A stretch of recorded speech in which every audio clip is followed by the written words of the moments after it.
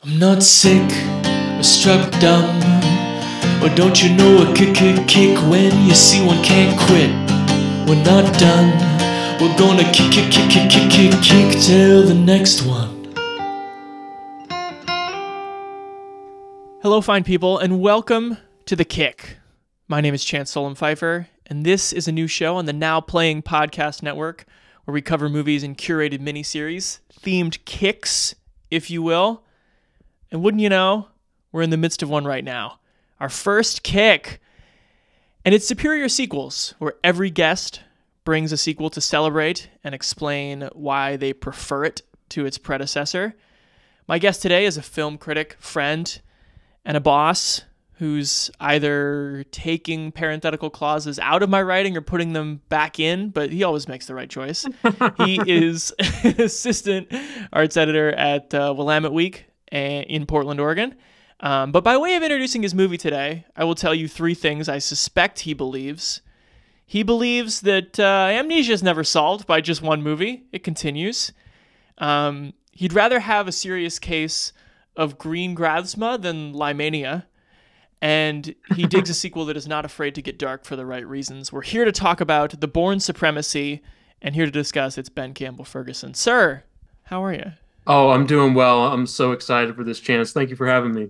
You're welcome. I'm so jazzed that you're here to talk Bourne Supremacy. What's your experience with these movies? They go way back for you, or had you seen them recently in your life? Oh, they go way back, and I mean these movies were really important to me growing up because I grew up in a family of movie lovers, but action movies were always my thing. My parents, my sister, that was never something they were really that into. But this trilogy, I mean, these were some of the rare action movies that we enjoyed together, and I have such fond memories of like going with the whole family to see Bourne Ultimatum opening weekend, and the Universal logo comes up and you hear like dun dun dun dun dun dun dun dun dun dun dun, and just having like the fan experience with the people I love was always really special, and that compounded my love for these movies as incredible action movies and great character dramas as well.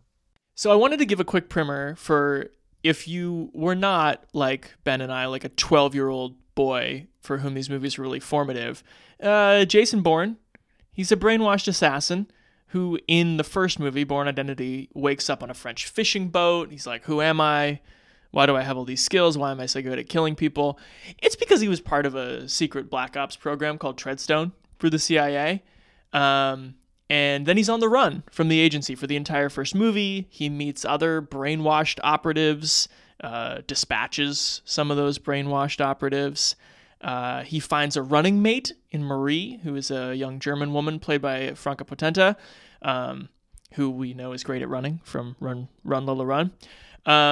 And Bourne Identity basically ends with Jason beating everybody who comes at him. Chris Cooper plays a shady CIA guy called Conklin, who, by the way, side note, Conklin just really does feel like someone who existed in the George W. Bush years. It's a very all those guys. I mean, totally. David Strathairn as Noah Vosen in the third film. I mean, yes. All these guys in button down shirts with glasses that make them look kind of boring but kind of shady, right? Dick Cheney vibes. Yes, security is paramount for these men. And yeah, so Conklin, he was the conceiver of the program. At the end of Bourne Identity, spoiler, he's deemed a liability by the CIA. And another guy, a more bureaucratic guy, Ward Abbott, played by Brian Cox, gets rid of Conklin. So then Bourne goes to happily live ever after with Marie in a surf shop in Greece, I think. Yeah. But then we arrive with the Bourne Supremacy, 2004. I'll read the IMDb synopsis. When Jason Bourne is framed for a CIA operation gone awry, he is forced to resume his former life as a trained assassin to survive. I'm going to quote the last Jedi here. Every word of that was wrong. I mean, literally, the entire movie is about that he doesn't want to be an assassin That's anymore. right. That's exactly right. Sorry, IMDb, but Yeah, you're right. All the big his biggest character moments of the movie are all deciding not to kill people. yes. Silly. Um, so, what does Bourne Supremacy repeat from the first movie? Well, Jason Bourne is still trying to remember what the heck happened to him. It repeats a love of set pieces in urban spaces. In Supremacy, those urban spaces are Goa, Berlin, Moscow. It repeats Matt Damon trying to bring surprising pathos to a character who exhibits extremely limited emotional range otherwise. It repeats extremely tiny cars, holding up very well in brutal car chases. It brings back Brian Cox, Julia Stiles as CIA handlers. It brings back Tony Gilroy going for broke with the dialogue, and completely ignoring everything about Robert Ludlum's source material. What does it add? What's new in this movie? Well, you have Joan Allen as Pamela Landy. She is a CIA deputy chief who, unlike some of the shadier people in the first movie, she just wants the truth. She just wants to know what's going on.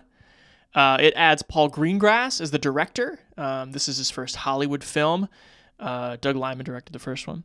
And with Greengrass, you get that frenetic, hyper-chopped editing and cinematography that I'm really excited to talk to you about, Ben.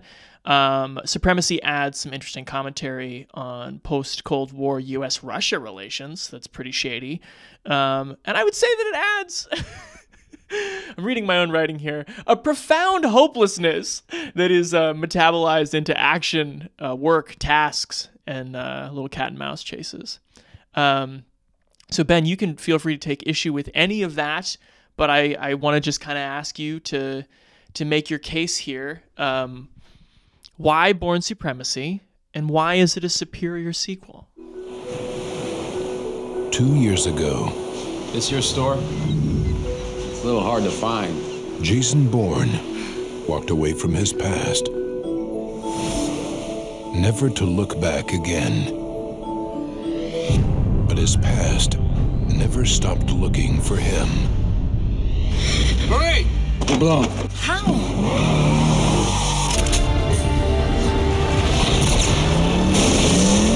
Jason, I don't want you to do this. We don't have a choice. Now, Jason Bourne just popped up on the grid in Naples. he's playing their game He's making his first mistake. They don't make mistakes. on his terms. He's doing exactly what he said he'd do. He's coming for us. Well, I mean, I love this movie for the same reason I love any great movie, because it moves me. I mean, to me, the Bourne trilogy is, among other things, the love story of Jason Bourne and Marie Kreutz, and this is the movie where, decade-old spoiler alert, or decades-old spoiler alert. 2, yeah. Yeah, that's amazing.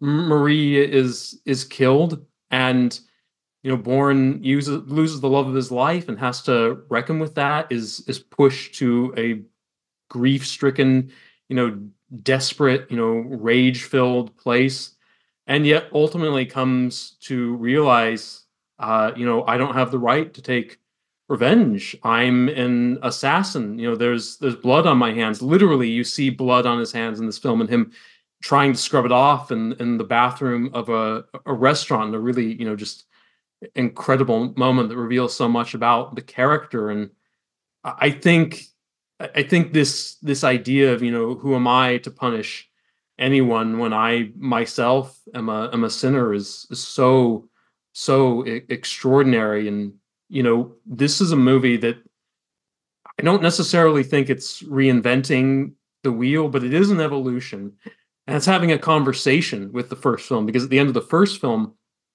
Bourne had realized that when he was a CIA assassin, the thing that broke him out of his stupor was seeing a father with his children. And I think that comforted him, the idea that even at his worst, he understood that, parenthood is sacred and childhood is sacred, and therefore he was always basically a good man at his core. And this is the movie that says, whoa, whoa, not so fast. You don't get to get away with it that easy. When Marie is killed, I don't think these films are overtly religious, but there's almost a sense that like God is punishing Bourne and telling him that he hasn't earned the right to be happy yet. And that, of course, leads to this incredible scene at the end of the film where he humbles himself before the daughter of his first target and tells her that he killed her parents. And he says this incredible line, "When what you love is taken from you, you want to know the truth." And I just think it's such a beautiful story. And I think it's interesting that you use the phrase "hopeless" to describe the movie, because I see what you mean, but I think there is an idealism to it, an idealism that a man as whose soul is as stained as Bourne is can still, if not find redemption, at least regain a piece of his humanity. Something that is kind of symbolized at the end when he's told his real name, David Webb. So I mean, gosh, there are just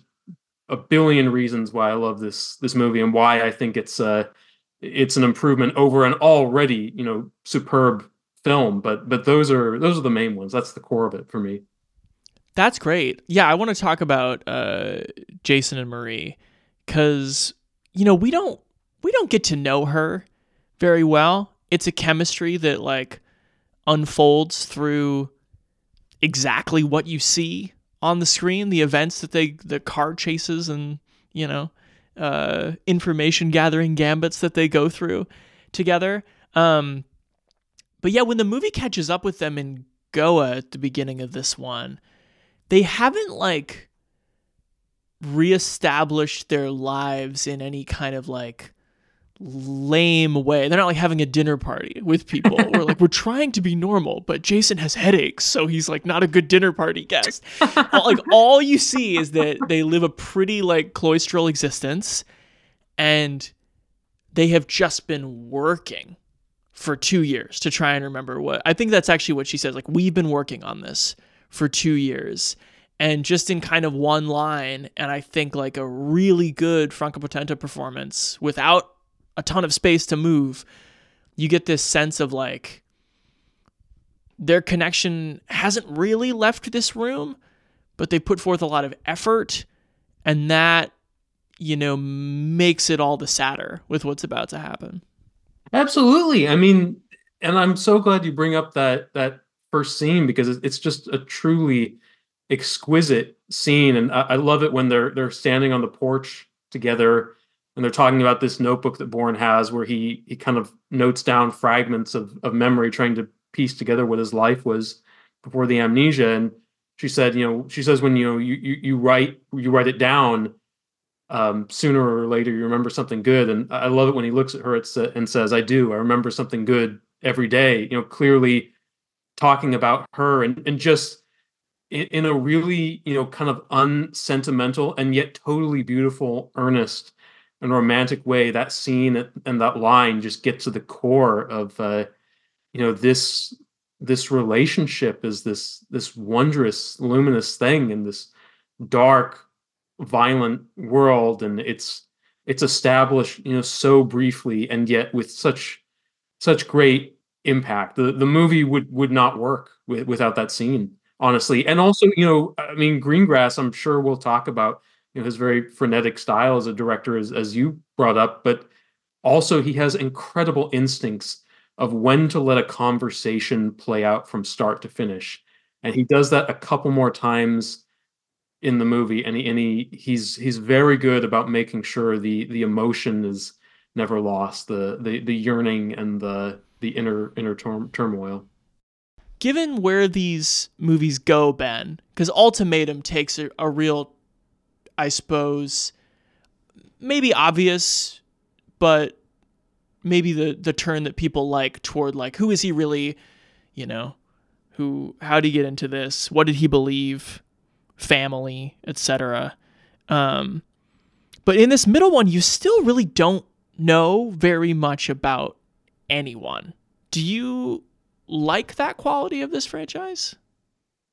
Yeah, I do, and I think that you don't know much, but you also know just enough, I think. And these movies, I think, except for the fourth and fifth films, which are just heinous. But the Not good. original three, they've always, kind of, given you just enough information, just enough emotion so that you care. And I think that's the greatest gift any movie can give you is to make you care.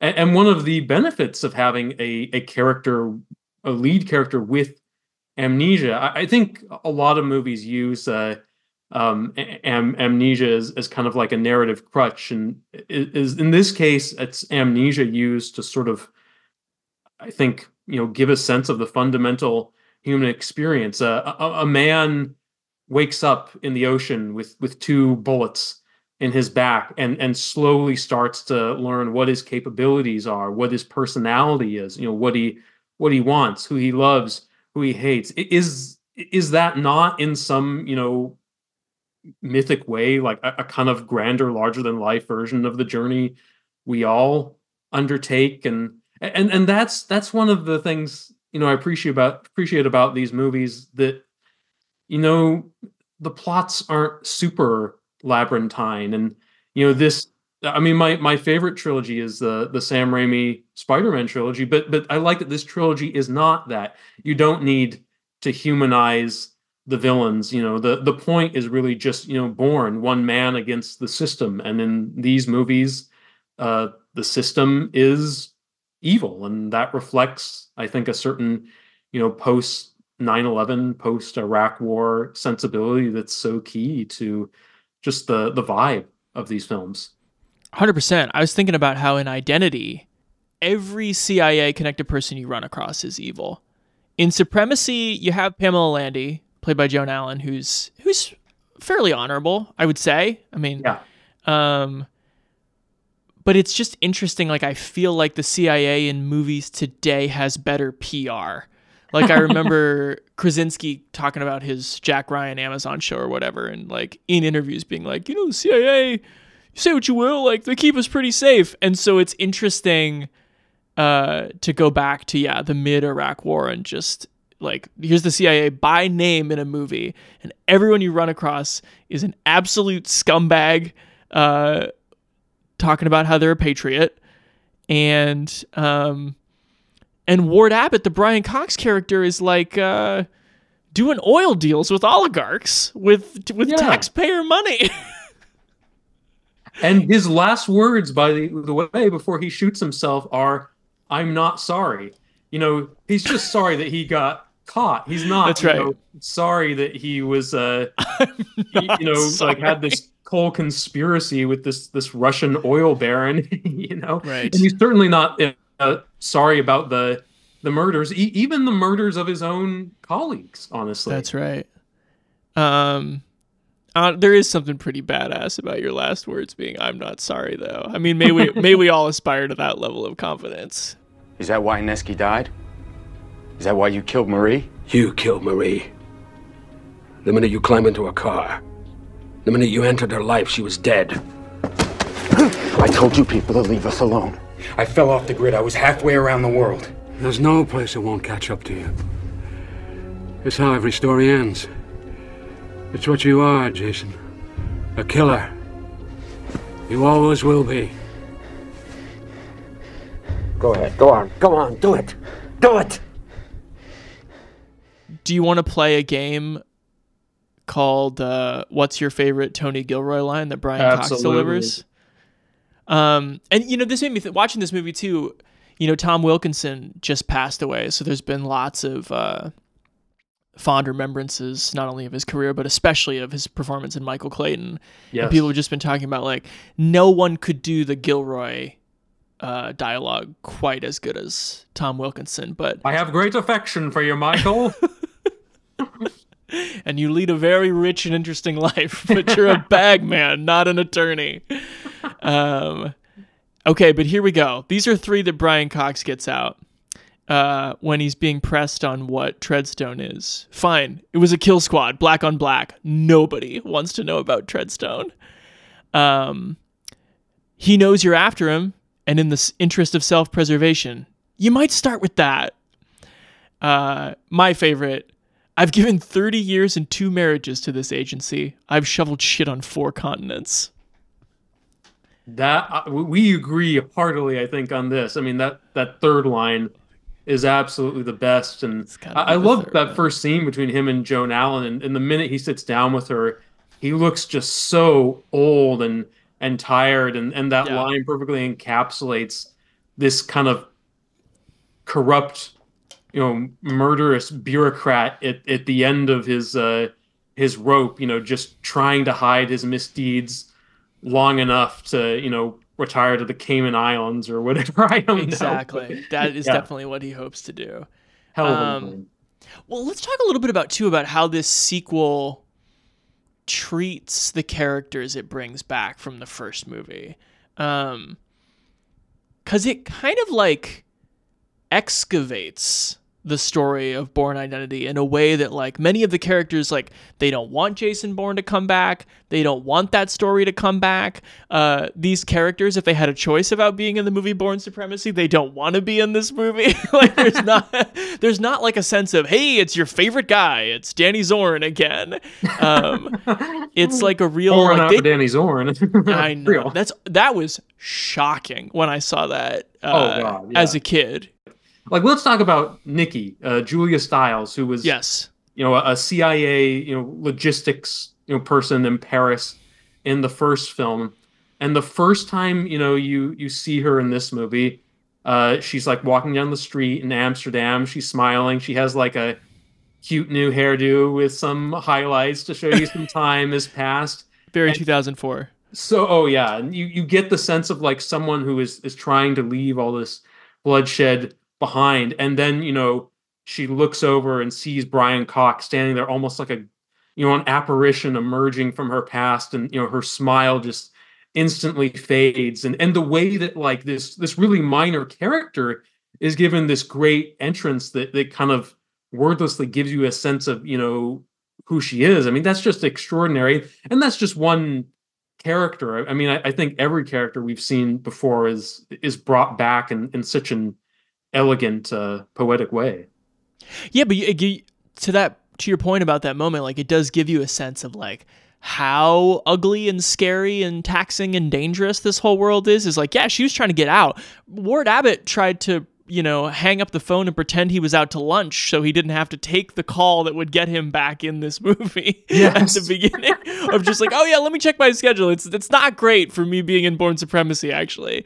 But when Julia Stiles turns up in Jason Bourne, which I agree is a terrible movie, isn't it kind of the opposite of that? Doesn't she it's like your old friend Nikki's back, and she's got this long blonde hair, and she's on a bike, and it's awesome, and can you believe Julia Stiles is back in this movie? I feel like we've reached a different blockbuster grammar by that point in movie history. Oh, 100%. And I gotta say that Jason Bourne, it feels weird even saying that title since it's the name of the fifth movie and the character. It's just so Jason Bourne, the fifth movie. I always feel like I have to qualify that. Yeah, the way that she comes back, as like a sort of Edward Snowden-esque activist, and it just shows that like at a certain point the people working on these movies knew less about their own movies than the audience did, because anyone who had paid a lick of attention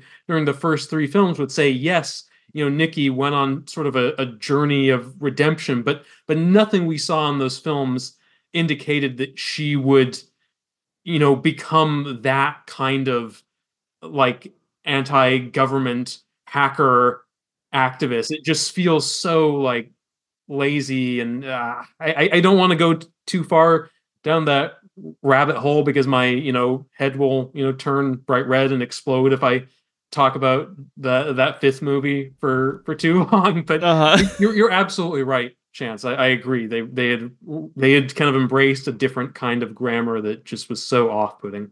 No good. And the cars are too big. They're like driving Jeeps and tanks around. Nuh-uh. This is a little tiny car franchise. Yeah, like Vincent Cassell in the tank in Vegas, just flaming cars. Ugh, kill this franchise. Put it out of its misery. That's right. Let the past die. Yes. Ben, what's your favorite scene in this movie? Do you have one that stands out? It's hard because of course I want to talk about the incredible action scenes, but if I'm picking one, I have to say the scene at the end where Bourne goes to the apartment of Irina Nevsky, the daughter of Vladimir Nevsky and his wife, who were the first people he killed, and it's just this really amazing emotional scene where he's coming to this young woman who thinks that her parents died in a murder suicide, right, and that the mom killed the dad. Exactly. Yeah And he is there to say without excuse, without explanation, I killed them, and just laying it all out before her in this really kind of unbelievably intimate moment with a person he will never see again. And I think these movies have an incredible sense of like how encounters with people who are basically strangers with us can affect our lives. I would want to know that my mother didn't kill my father. That she didn't kill herself. What? It's not what happened to your parents. If you just look at the shape of Supremacy versus Identity, I do think there is something riskier and more compelling about having the revelation of what Jason Bourne did in this second movie just be that, like, he was an assassin. He did horrible things. Yeah. Like, even if he was, brainwashed and innocent to an extent, versus Identity, it's a little safer to have it be like, who was he? Well, he was someone who fucked up because the innocence of a child, like, jarred him back to life. This one's like a little, for a Hollywood, secret agent espionage movie, like, it's pretty dark that he's just like, well, now all I can go do is apologize and try to dispel her of this notion while, scaring the bejesus out of this woman who lives in like the suburbs of Moscow. Yes. So I had not realized until I started looking at some, I've seen Paul Greengrass movies. I know how he likes to shoot and edit them, and they look crazy and they're jarring and they prize immediacy over everything.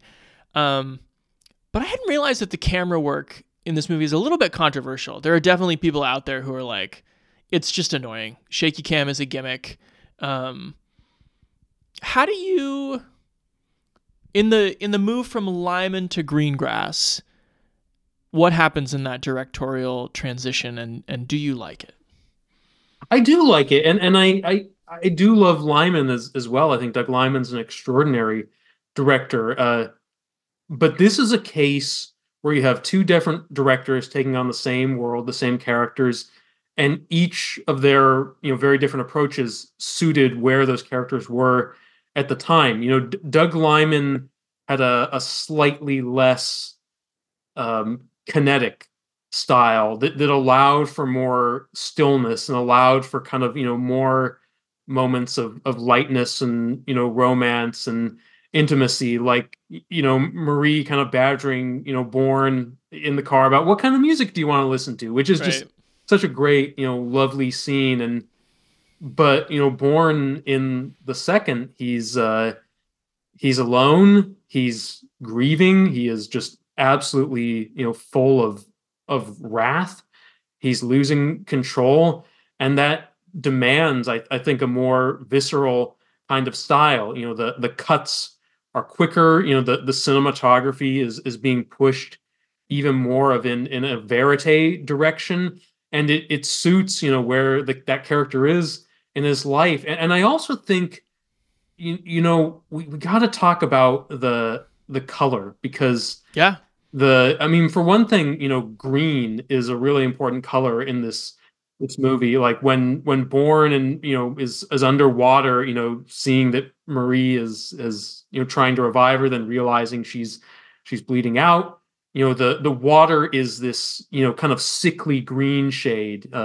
There's a lot of green light in the flashbacks to the assassination of Nevsky as well, and in general, it's a kind of more vibrant movie. The lighting is so intense that you can literally like see the sweat on Bourne's face when he wakes up from a nightmare at the beginning. It's just in general visually a much more forceful, in your face movie, and it's not even a question of was that better or was that worse. It was right for this particular chapter of this character's life.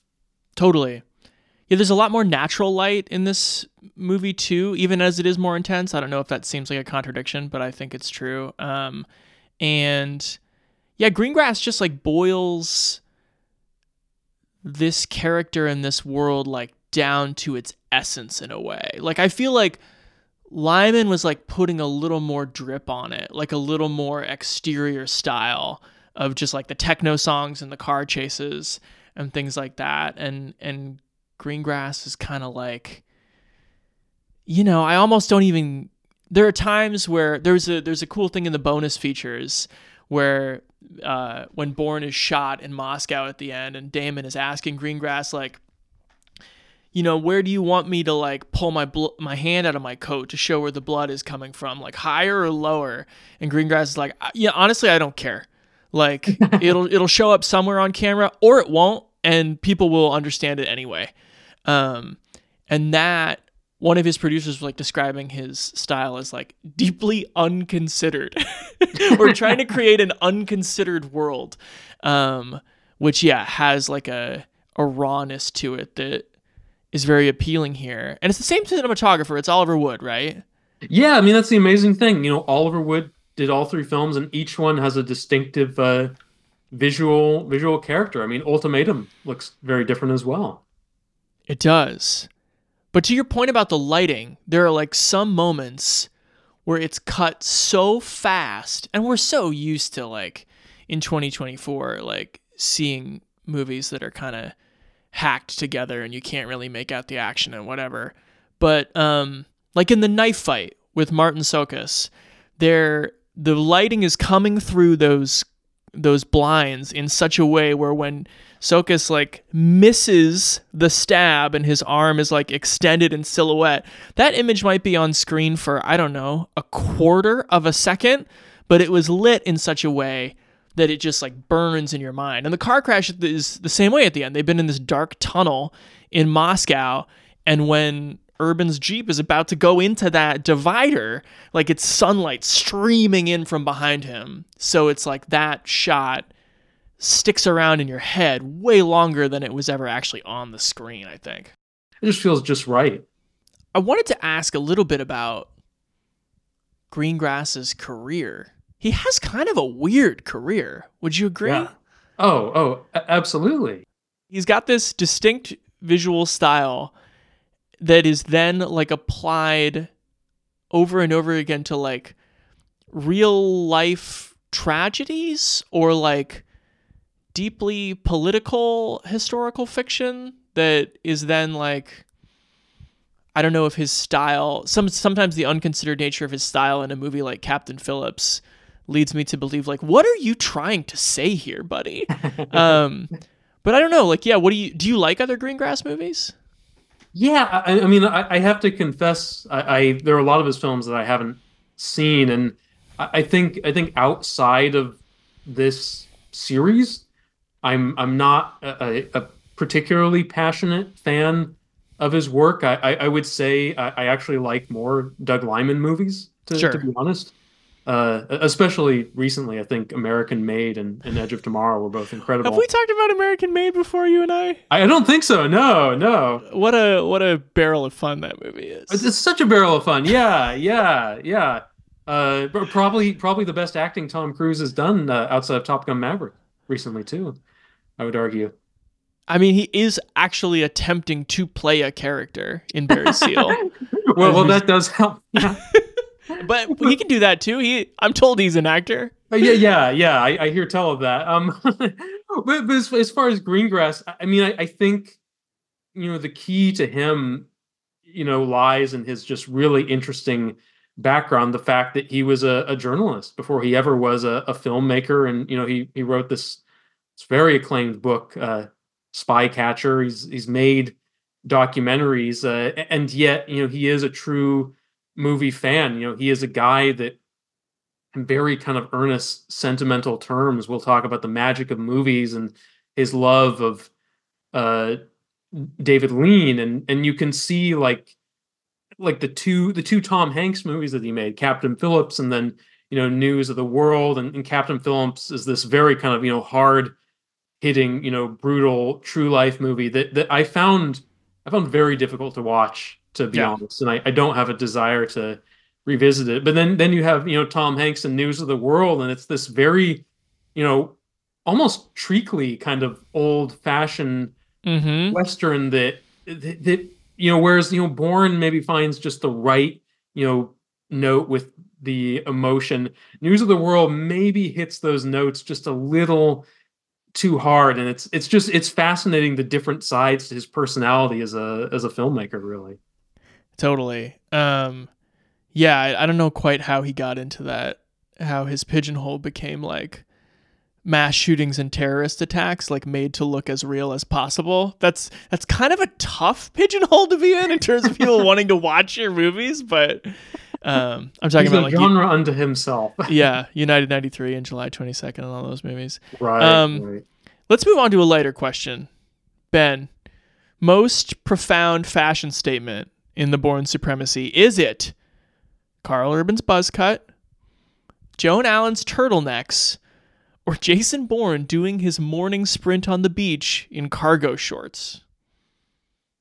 As much as I hate to not give the nod to the turtlenecks, which everything Joan Allen wears is fabulous. She looks in great. these movies, but I think it's got to be the cargo shorts. I mean, partly because that's such a great scene, but those, but the shorts actually, I think, speak to his character. Like I saw like some kind of fan art recently of Jason Bourne in a tux that just made me absolutely want to vomit. Like, Bourne is cool, but not cool in that kind of slick Bondian way. I think I like the idea he is a guy who would never wear anything other than just what he needs to wear, and he would not think about how those cargo shorts look to the other people on the beach in India. He would just be like, yeah, these baggy shorts, my legs can move in them.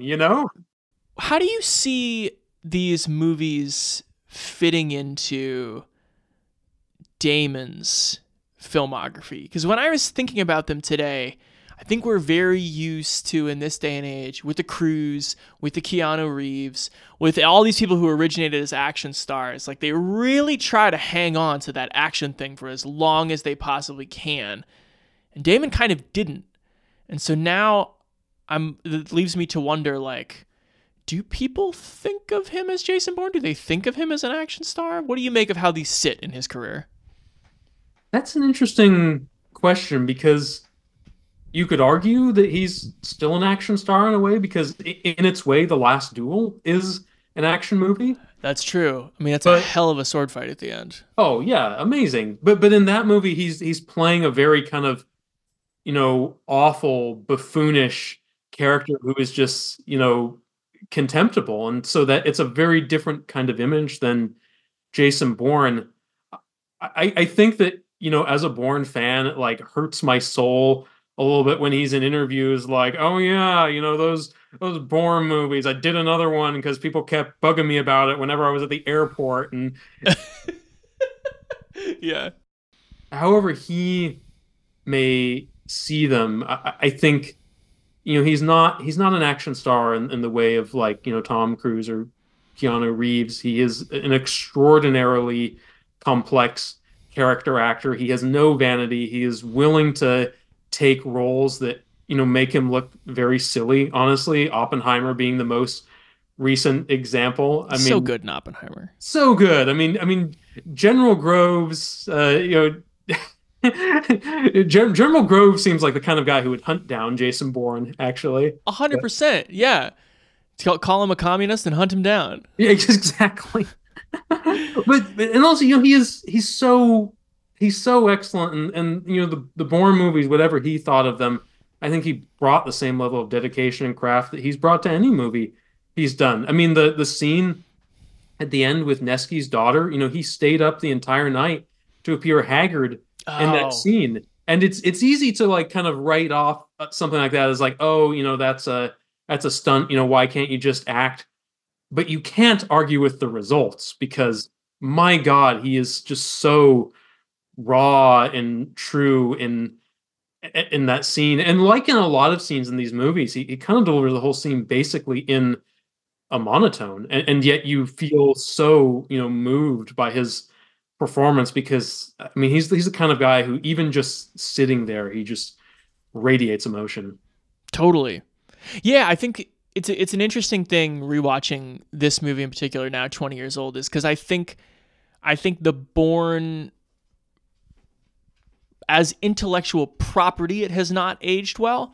Yeah. In conversation, it has not aged. I mean, because of Legacy and Jason Bourne and the failed Treadstone TV shows. And yeah, if you're just like the Bourne movies, I think people are like, oh, I don't know. Okay. It was like James Bond or Mission Impossible. They've like filed it into some other category. But yeah, if you actually throw on the movies, they've aged incredibly as like period pieces and as like dark and adventurous and real kind of like don't give a fuck about like what's coming next in the franchise kind of movies. And that is a great quality. And that's why like I'm so excited that we're having this conversation right now. I mean, it's probably been like since Ultimatum came out that I've found anyone to geek out about Bourne with. So, Heck yeah. It's like you can find a million people who will geek out about Star Wars with you. It's like Bourne is a little harder. Absolutely. All right, Ben, I have some light trivia for you. Are you ready? Yeah. I think that you like these movies more than I knew that you did. So you've already blown one of these out of the water. That's way too easy. Jason Bourne's real name? David Webb. Yeah, too easy. Okay, this one is just kind of a Paul Greengrass joke, but I am curious to see what you think. There is a scene where Carl Urban's character Kirill pulls up to an airport and leaves a car. How many cuts does it take for Carl Urban to exit a car and get something from a trunk? How many cuts do you think Paul Greengrass takes? This may be a little low, but I'm gonna say 5. It is 6. It's 6. Oh my God. He just generates so much energy by being like, he's getting out of the car. Oh my God, he's getting out of the car from a different angle. You ever seen it? There's just the constant propulsive sense of stuff happening, which I love. I have an assignment for your listeners, by the way. What's up? After this podcast, they should go watch the scene in Ultimatum where a character named Neil Daniels leaves a room and gets into a car, and it is amazing how exciting these movies can make something simple like that. That's more exciting than 90% of the action movies made today. Just seeing this minor character walk out the door and get in a car. And I mean, I wish we had another half hour to talk about just the John Powell music, but it's propulsive. It's like it's deep in the nervous system, and the way they're cut just like makes I don't know, it gives these movies a very interesting relationship to size, because they're huge. They're like car chases and explosions in the biggest cities in the world, but they're also just like diced to bits, and you also feel that's the fractal way that all these characters see the world as their heart is going 300 beats a minute in their daily life.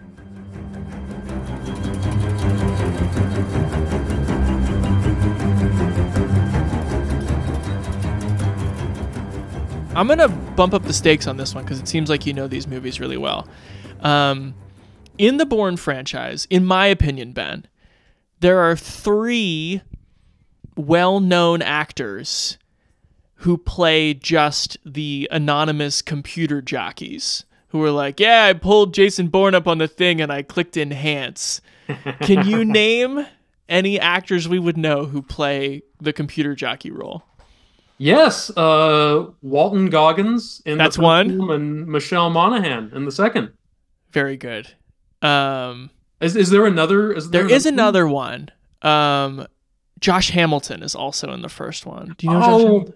Yeah. Oh, yeah. I love that guy. Yeah, he's one of the people that Chris Cooper is just like, you got to find him. And he's like, sorry, boss. Sorry, sir. I'll do it really soon. I love that. Okay, so before I get you out of here, man, the end of this kick is the release of Dune 2, where, you know, I'll ask the world, was this a superior sequel? But I'm asking every guest on the way there what their level of anticipation for Dune 2 is, if they're excited about it or not. I'm particularly excited to ask you this question because you famously did not care for Dune 1, despite being a Villeneuve guy. Yeah. So where are you at on Dune 2 at this moment? I think I'm a little shaky on it. I mean, to be honest, I found the first Dune to be a kind of very dry, mechanical film with very little emotion. I'm not like, you know, frothing at the mouth, excited for it. But yes, I do, you know, I'm a fan of the book. I am a fan of Denis Villeneuve. Arrival and Blade Runner 2049 are two of my favorite movies of recent times. So, you know, of course, when it gets closer, when I walk into the theater, I'm going to be rooting for it to be great. And he's tackling the more, you know, interesting half of the book this time anyway. And I don't want to spoil it for anyone who hasn't read the book, but especially where it goes in the end, and especially the kind of character that Paul Atreides becomes. I think there's a story in there that's going to be really shocking for people who maybe aren't, you know, familiar with kind of the whole Dune saga. It's a great answer. It might be shocking for me. I don't know what the hell you're talking about, but I hope to be in that theater with you when you walk in and see it. Yes. Ben Campbell Ferguson, this was a real pleasure, man. Is there anything you would like to plug on your way out the door? No. I'll work on, you know, before the next time I'm on here and try to, you know, do some things that are pluggable. As always, you know, he puts out a great newspaper, folks. Thank you. You should read Willamette Week and read the art section. I appreciate you being on, and I can't wait to do it again. Oh, I look forward to it. Thank you, Chance. This was awesome.